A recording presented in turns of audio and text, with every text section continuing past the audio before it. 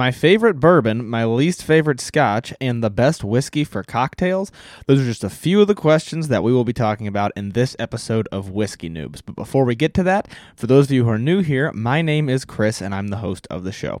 This episode is one of many frequently asked question episodes that I do. I do these once a month, and you can submit a question on Instagram at whiskey_noobs by submitting the question to my story, where I will have a question sticker every Wednesday.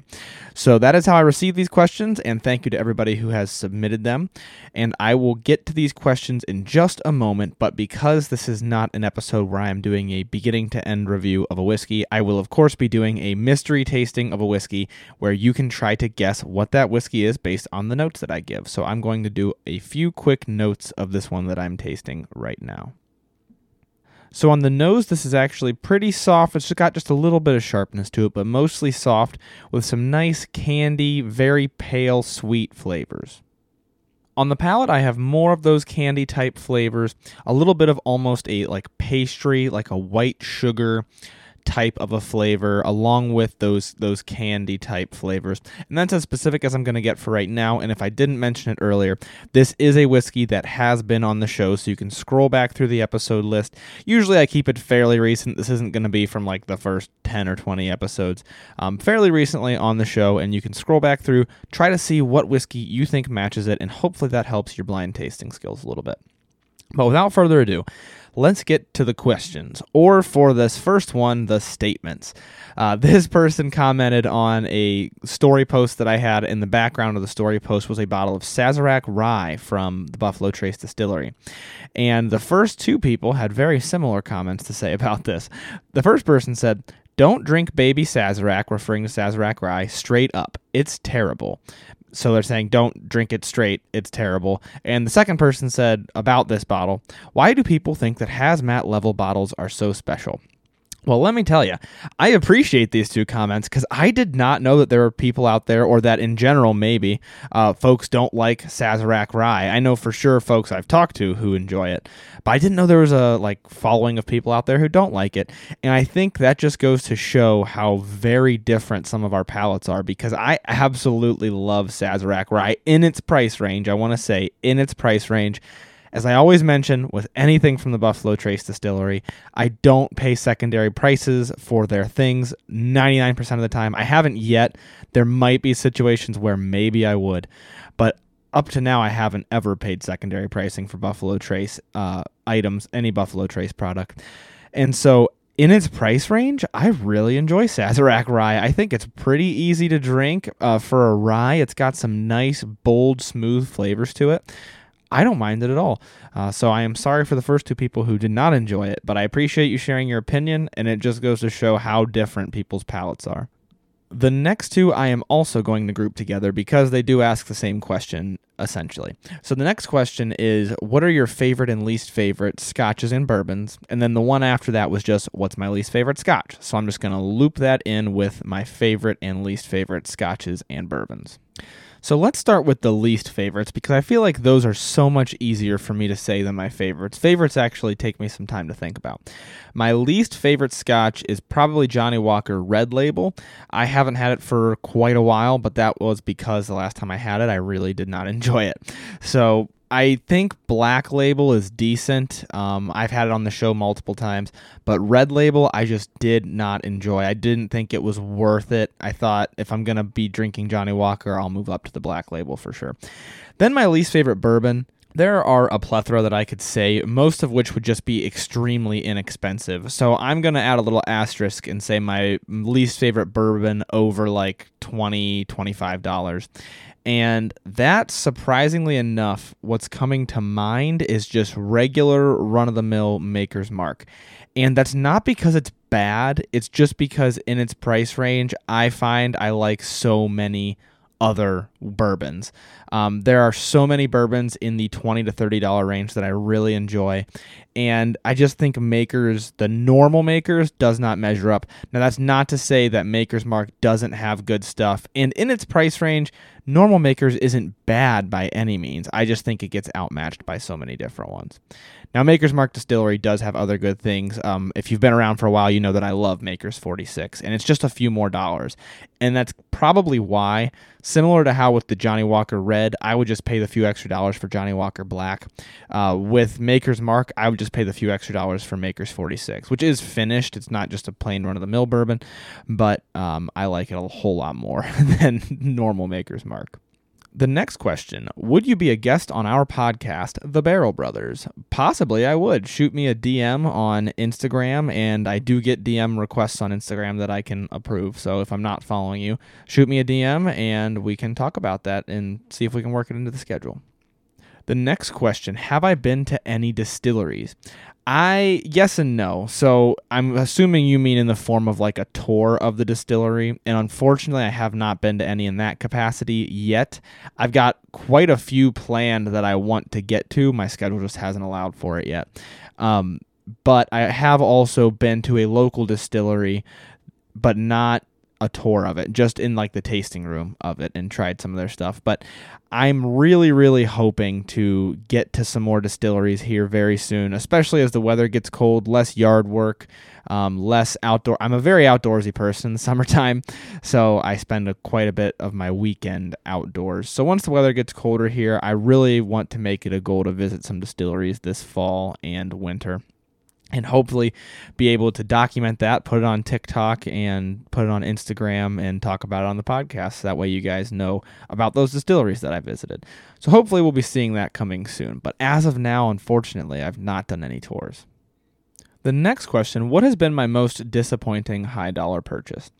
Well, what I will say is that nowadays, any high dollar purchase I make, I'm very careful about it. I try to make sure that it's in a category that I'm probably going to like. I talk about this a lot when I talk about starting a collection as inexpensively as possible. I say, you always want to try out different things on the middle shelf level. That way, when you move to the upper shelf, you have an idea of what it is that you like. But there is one that stands out above the rest. And I'm not trying to beat up this brand so much today. I swear, I absolutely love Johnnie Walker Black. But Johnnie Walker Blue Label, for me, is a disappointment for its price. I think it's delicious. I did a blind tasting. It beat Johnnie Walker Black in a blind tasting. I did it against Double Black. It beat Double Black in a blind tasting. I'm not saying it's bad, but it's just so expensive. It's the product of really good marketing, in my opinion. Do I think it tastes better than Johnnie Walker Black? Absolutely. If you put a glass of each in front of me, would I take the blue? Absolutely. But it's just very, very, very highly priced for what it is. And I haven't yet done it versus Johnnie Walker Green, which might be coming up soon because I do want to try it, and I have heard that green is better than blue and significantly less expensive. So I will be trying that probably at some point. But that is probably the most disappointing just because of how expensive it was. I don't want to give off the impression it wasn't good. It was delicious, but it's so expensive for how good Black is compared to it. The way that I actually have heard it put about cigars before, and I'll put it the same way for whiskey, is blue significantly better than Black? I would say pretty significantly. But blue is, I think, 6 times the price of Johnnie Walker Black. Is blue, a bottle of Blue Label, worth 6 bottles of Black Label to me? No, it is not. The next question should unfortunately be a quick one. Which whiskey do I recommend in Los Angeles? I'm assuming you mean like a distiller from Los Angeles, and none come to mind. I'm not aware of any that I've had from LA. If you want to know about any specific ones, let me know and I'll try to get my hands on them. But I am clear on the other side of the country, so I don't have really any ties to Los Angeles distilleries by any means, so I'm not familiar with any of them off the top of my head at least.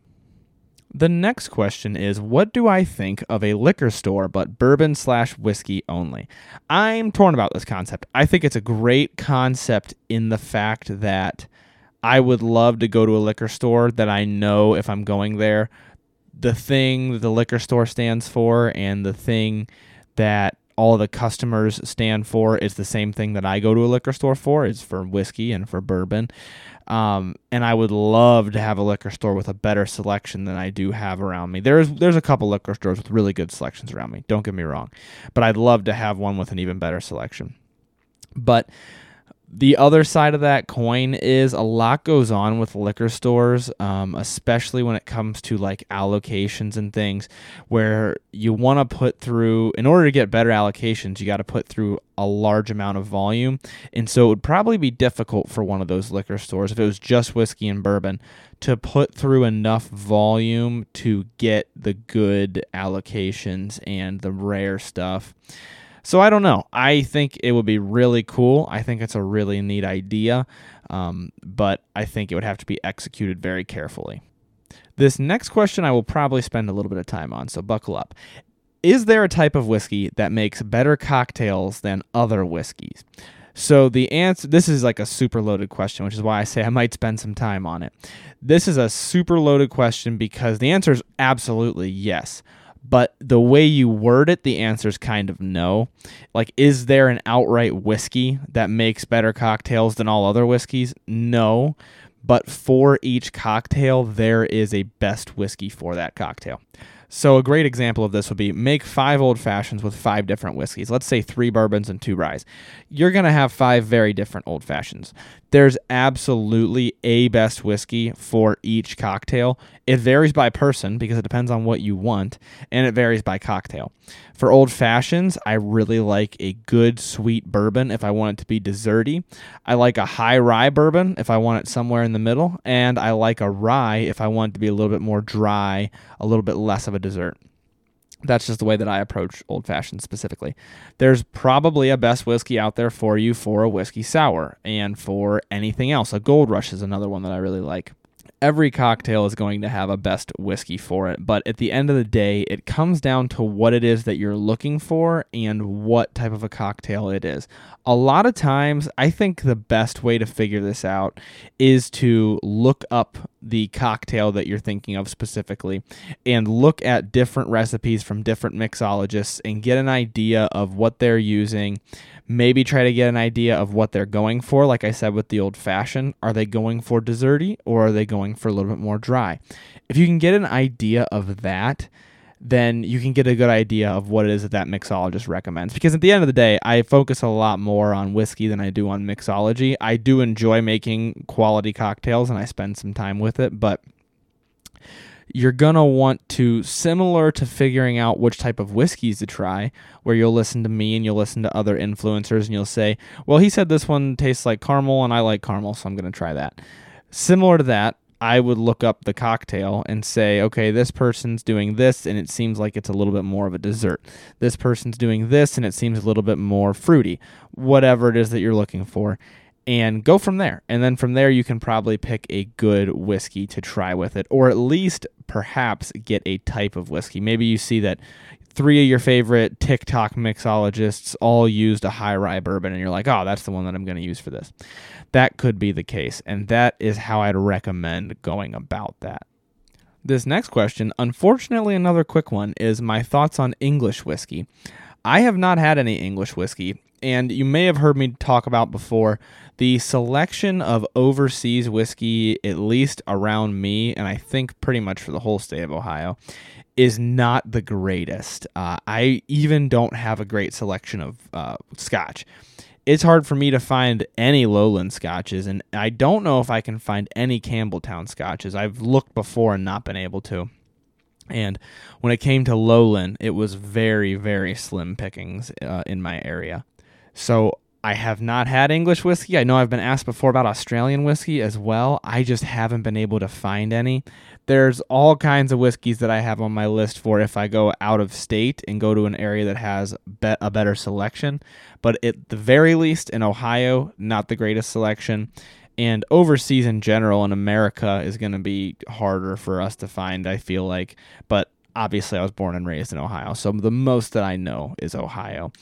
And not the greatest selection here. So if you have a specific English whiskey that you want me to try to hunt down, let me know and I will try to find it if I can. I really appreciate the person who asked this next question. How can we best support your content and brand? Well, that is a great question.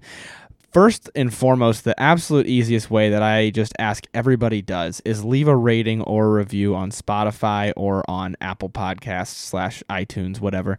That is the easiest and absolute best way to support me in terms of growing the podcast, because I was just looking the other day, actually, and I realized that I did have some ratings on Spotify, and I'm so grateful to all the people who gave me a rating on Spotify. But I just thought to myself, I have a pretty good idea of the number of people who are subscribed to this podcast and who listen every week. And if each one of those people gave a rating or a review, it could do pretty big things for the podcast. So if you could just take a minute of your time and do that, that is super appreciated. If not, I get it. I've listened to dozens of podcasts without rating them. I understand where you're coming from.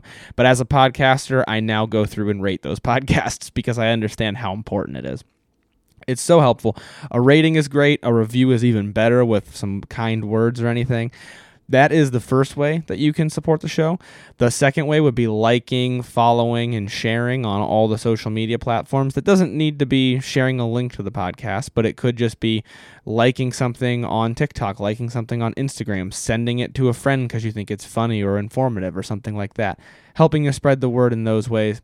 And then lastly, I do actually have a monetary way to support the show nowadays. I never used to, but I was asked for some merchandise and to make it available to people, so I did do that. And there is an Etsy store, which can be found at the link in my Instagram bio and my TikTok bio for merchandise. So you can get to the Etsy store through there, and you can get hats, shirts, and Glencairns, which are currently out of stock, but I'm hoping to restock here soon. All the money from the Etsy basically goes right back into the podcast. I can use it to buy whiskey. I can use it for some renovations that will hopefully be happening here soon to improve the tech that I have and the studio that I have, and really put it back into the podcast and hope to grow the brand. So thank you for asking that question. I don't want to spend too much time on it because I'm sure there's people hitting the 15-second button right now, but I really, really, really appreciate those who are supporting the show and helping to keep things going and helping to not just keep them going, but get them going faster and get the show growing. It's pretty amazing where the show is currently at versus where it was a year ago. I of course wanted it to grow as fast as it has, but I didn't know if it was possible, and I didn't think for sure that it would. And I'm very grateful to all of you who have supported the show and helped it come as far as it has. So that's my plug for you guys. Thank you so much to everybody who has supported the show. Even something as simple as posting these questions and asking them on Instagram is great and gives me content for this episode and allows me to answer questions that specifically you guys want to hear the answers of. That is all for that. I'll hop off my soapbox. Moral of the story is thank you all who do support the show. And let's move on to the next question. Which type or brand of flask would you recommend using if you had to use one? I actually have kind of a lot of flasks, I feel like, but the type or brand really depends on the situation. So I use camping style flasks a lot. These are the ones you get at Walmart. They're like Stanley brand and they're pretty big. They hold kind of a lot of liquid. I use those most of the time if I'm just transporting it, let's say, to like a friend's house or to my parents, because my dad drinks whiskey, as I've mentioned before, those sorts of things. Then I just use those bigger flasks. If I'm taking it somewhere, not necessarily trying to sneak it into anywhere, but if I'm taking it somewhere where I want to be discreet, a great example is a wedding where I want it to look discreet. Maybe I'm wearing a suit jacket and I don't want people seeing it.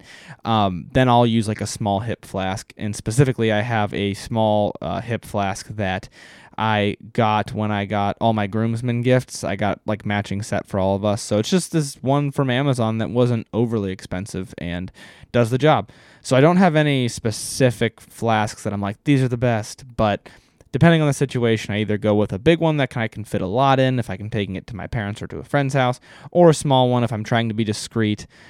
Often at weddings, I just want to have a little bit of something really nice, and I don't really, it's not like I'm trying to take enough to get drunk or anything like that, but I want a little bit of something more expensive than I assume they will have at the wedding, and so I take something a little bit nicer in a small flask. This next question, a lot of people asking about things I don't like in this episode. Very interesting. What's the harshest tasting whiskey / bourbon that I've had that was expensive / rare?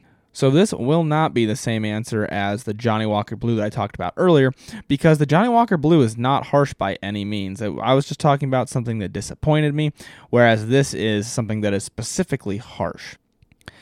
You say expensive/rare, so I am going to go the route of rare for this one. And the harshest one that I've had that was rare, maybe this isn't the harshest, but it's just the one that's coming to mind right now, was Eagle Rare. And Eagle Rare, absolutely delicious, absolutely great in its price range, but just so incredibly hyped that when I bought it, I thought it'd be a lot smoother than it was. And it is the same mash bill as Buffalo Trace, but it is older, and that extra time in the barrel does give it a little bit more of a spice, a little bit more of a harshness that at the time I really didn't enjoy. I really was not a big fan of it when I first got it. It has grown on me since, and I do enjoy it, but it just, as far as how rare it was and how hyped up it was, I expected more from it, to be entirely honest. Still love Eagle Rare. Everybody knows I like a lot of Buffalo Trace's stuff, but everybody also knows, if you've been listening to the show, that I think a lot of their stuff is overhyped, especially on social media nowadays. The next question, have I experimented with home blending whiskey? I have a little bit, actually, with just like a mason jar and trying a few different types and seeing what kind of flavors I could get out of it.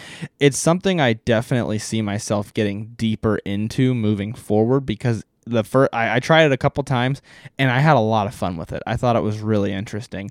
You can also just do this with like an infinity bottle, which I do have infinity bottles, but the purpose of my infinity bottles thus far has not been to try to make a nice blend. I've used them for either just seeing what happens if I throw all these things in the same bottle, or like the show where I'm just tracking all the whiskeys that we've had on the show and throwing them all into the bottle. But in terms of actually trying to blend something to see what it tastes like, yes, I have done it. I thought it was a lot of fun. It was pretty neat, and I think neat, not an intentional pun. And I think I'm going to get a little bit more into it moving forward, probably, because it's a good time. So for those of you who haven't tried it, I recommend maybe giving it a try if you're willing to sacrifice a little bit from a few bottles and see what kind of a flavor you can come up with. Pretty neat little sub-hobby within the whiskey drinking hobby. So I'm going to skip ahead to a question because it's pretty important for the next question. But the one that I'm skipping to is, what are my thoughts on Elijah Craig Toasted Barrel? My thoughts on Elijah Craig Toasted are that I would love to try it, but I have not yet, and that's the extent of my thoughts on that one. Hopefully at some point I will be able to try it, but not as of right now. But the next question, which is why I had to skip to that question, was, have I had Elijah Craig Barrel Proof or Toasted? My thoughts on them if I have. So I just covered that I haven't had Toasted. But Elijah Craig Barrel Proof, I absolutely have had. I enjoy it quite a bit. It's got a strong alcohol to it, but it is barrel proof.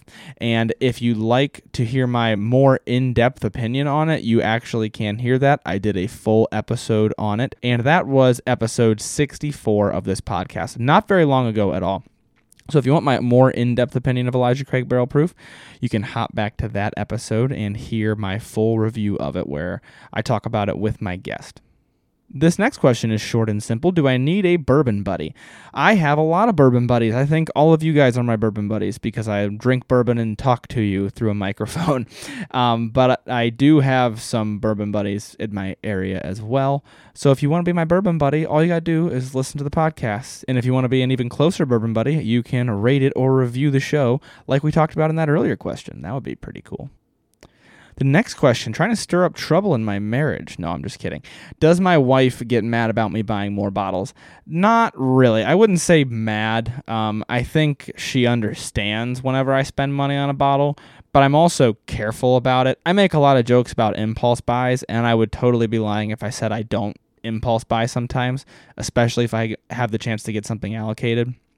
But very rarely does she get mad at me. More so, she just runs the finances for a lot of things, and she'll say, hey, we got to tighten up ship a little bit with buying all these bottles of whiskey. And I'll say, okay, I'll tighten it up for a little while. So I wouldn't say gets mad at me. It's not like it causes actual like strife or arguments most of the time. I better knock on wood there.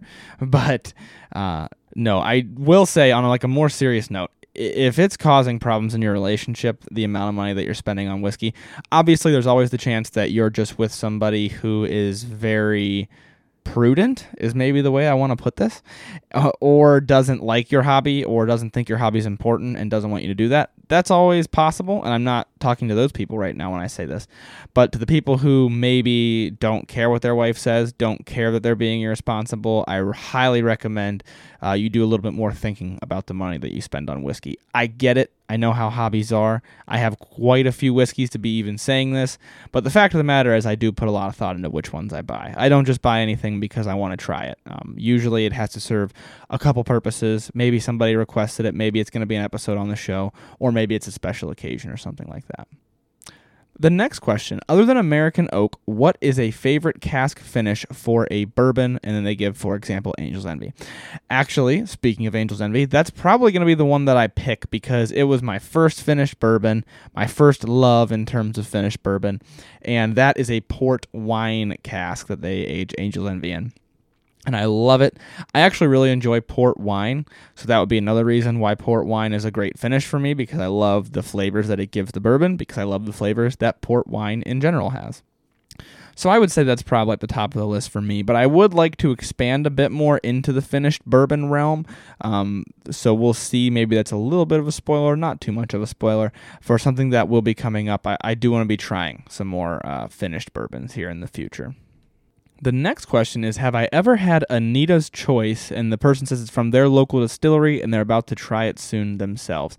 I have not had Anita's Choice before, but a quick search appears to show that it is from the Burnt Church Distillery, which is located in South Carolina. I have not had it, nor do I think I've seen it locally. As I always mention, Ohio can be really difficult to get some things. I'm going to look it up real quick, honestly, and see if it's available near me. It does not appear to be available near me, so no, I have not had it, but I would like to try it at some point. It looks like they have some pretty solid branding. The bottle looks interesting. It's piqued my interest, and so if I do see it, perhaps I will be giving it a try. The last question that we have, last but certainly not least, I actually really like this question because it's something that I've hinted at but never truly just taken a moment to discuss. And that is it common to like the first few sips of a whiskey and then later sips you dislike the flavors that appear? When you say common, I don't want to say like, oh yeah, it's common, it happens all the time, but I would say yes, it's common in that I think most whiskey drinkers experience this with some whiskeys. I absolutely have whiskeys where this happens to me. I believe Pendleton, I have mentioned, starts to kind of build a bitterness on the back of your tongue. There was definitely a Scotch I did recently where I said the same thing. It builds this type of bitterness. And this happens sometimes. And you can also have the opposite happen, which is something that not a lot of people think to judge when it comes to a whiskey. A lot of people will sit down, they'll try it, and they'll say, this is what I think of this whiskey. But something to think about is, as you continue to drink it over the course of an entire glass or maybe 2 glasses, does it continue to taste the same? And if not, does it get better or worse? Because this can happen sometimes. As I've mentioned, I've definitely pointed out on the show multiple times where a whiskey gets worse the more I continue to drink it. Something that I haven't done a great job of pointing out, but does happen sometimes, is some whiskeys get better. The main idea is, as you continue drinking the whiskey, certain flavors you're going to get used to and they're going to kind of dull down, and certain flavors are going to, instead of dulling down, they're going to kind of build on your palate. And the ones that die down ideally should be the less appealing ones, and the ones that build up ideally should be the more appealing ones. But sometimes you have the flip-flop of that, and that has happened with multiple different whiskeys where maybe it's got this nice fruitiness, but it's also got this weird bitterness. The fruitiness I start to kind of get used to, and I don't taste it as much as I continue to sip it. But the bitterness continues to build on my palate and maybe even feel almost like there's a film on my tongue of this taste. Kind of like if you've ever had like stale sugar, like that taste on your tongue, it feels like a film. That kind of a thing can happen with an unappealing flavor. So is it common? In the way that you're asking, probably. I am kind of assuming the intent of your question, but yes, I would say that it is common. It is common for most whiskey drinkers to experience this at least once, where you try a whiskey and you continue drinking it and it actually gets worse. But keep an eye out for those bottles where it actually gets better, because those are fantastic. That is all I've got for questions, so once again, thank you to everybody who submitted them. Let's round out this episode with the mystery whiskey tasting, where you can try to guess what it is that I'm drinking. So this whiskey, once again, has a very strong white sugary candy type taste to it, maybe a little bit of like a fruitiness, almost like cherry, and it has a little bit of a bitterness to it, a little bit of a harshness, and it certainly has not the smoothest finish in the world for the proof that it is. If you haven't guessed specifically what it is yet, hopefully you narrowed it down that I haven't mentioned anything earthy or grassy. A lot of times malty, earthy, grassy, bready, those come with scotches. This is a difficult one though. And I also haven't mentioned bakery type flavors, strong vanilla, strong caramel. I did mention some darker fruits, but not as much as you might expect with a bourbon. So I'm going to give you the hint that it's not a bourbon, and maybe that narrows it down just a little bit, that this is actually a Canadian whiskey. And today I am drinking Pike Creek 10-year, which is finished in rum casks. Now, I mentioned this doesn't have the greatest finish or anything like that, but this is a pretty inexpensive whiskey. So hopefully you guys were able to guess it. I did have this on the show with the Whiskey Chasers in the collaboration episode that we did. So if you haven't heard that episode, feel free to go back and listen to it if you're interested in the Pike Creek, if you're interested in those flavor notes that I mentioned. But at the very least, hopefully that helped you to get a little bit better at guessing what a whiskey is based on the notes. This can help you with blind tastings and with trying to pick out maybe what types of a whiskey you want, what types of notes you can expect from different types of whiskey. That's the goal with all that. Plus, I think it's just a little bit of a fun thing to throw in there. As always, thank you guys who have submitted questions. Thank you guys who support the show. You can submit a question, as I mentioned, on Instagram on Wednesdays to my story through the question sticker that I post on my story. And then I can answer your specific question right here on the show. But that's all that I've got for this episode today. So thank you guys once again for listening. I will leave you with learn to drink, drink to learn. Thank you for listening to this episode of Whiskey Noobs. If you like the show, please make sure to leave a 5-star rating or review to help grow the show and get the word out. You can also find more Whiskey Noobs content on Instagram at whiskey_noobs and on TikTok at Whiskey Noobs Podcast. If you want to drink right along with me, make sure to join the email list by sending an email to whiskeynoobspodcast@gmail.com with a subject line saying email list. You will receive monthly emails with a list of the whiskeys that will be featured throughout the month so that you can buy them ahead of time and drink right along with the show. Once again, thanks for listening to this episode. The Whiskey Noobs Podcast does not support underage or otherwise irresponsible consumption of alcohol.